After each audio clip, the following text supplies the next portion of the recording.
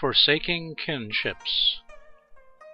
Nowadays, many practitioners entertain a win-win wish of attaining perfect enlightenment and at the same time enjoying the company of friends and relatives. But from time immemorial, people who are successful in Dharma practice while maintaining a family life are almost non-existent. For us ordinary folks, wishing to attain the same goal is nothing but indulging in flights of fantasy. Staying at home, one is likely to be enmeshed in all sorts of activities. One day, your paternal aunt's house has an accident. The next day, your maternal uncle needs some help. The day after that, your father's sister gets laid off.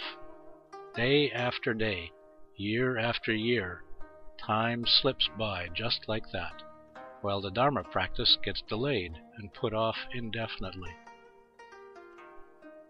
The Gateway of Mind training says, outwardly you appear to abandon friends and relatives. Inwardly you never give up on them.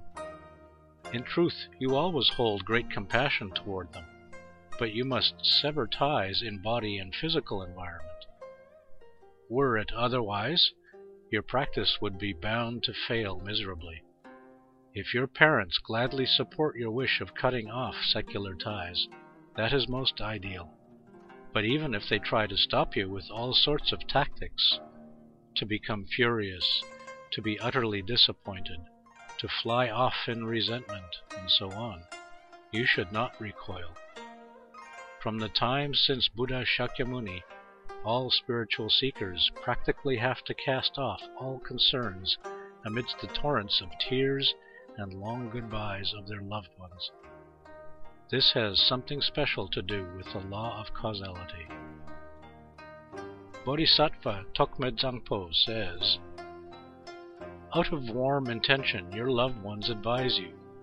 Work diligently to assure a perfectly happy life.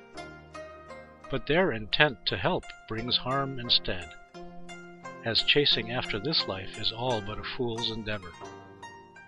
To attain liberation, you must renounce this life and practice assiduously the vast and profound Dharma. Giving up clinging to this life for the ultimate truth, go to a solitary place to practice ardently is most critical. When you are famous and wealthy, people pursue you even if you try to hide.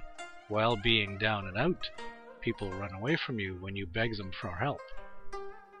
A son could even slay his own father. What is there to say about any loved ones to rely on? People in your face are all smiling and cordial, yet behind your back they slander and bite you. Your benevolence and hospitality are returned with strife and hostility.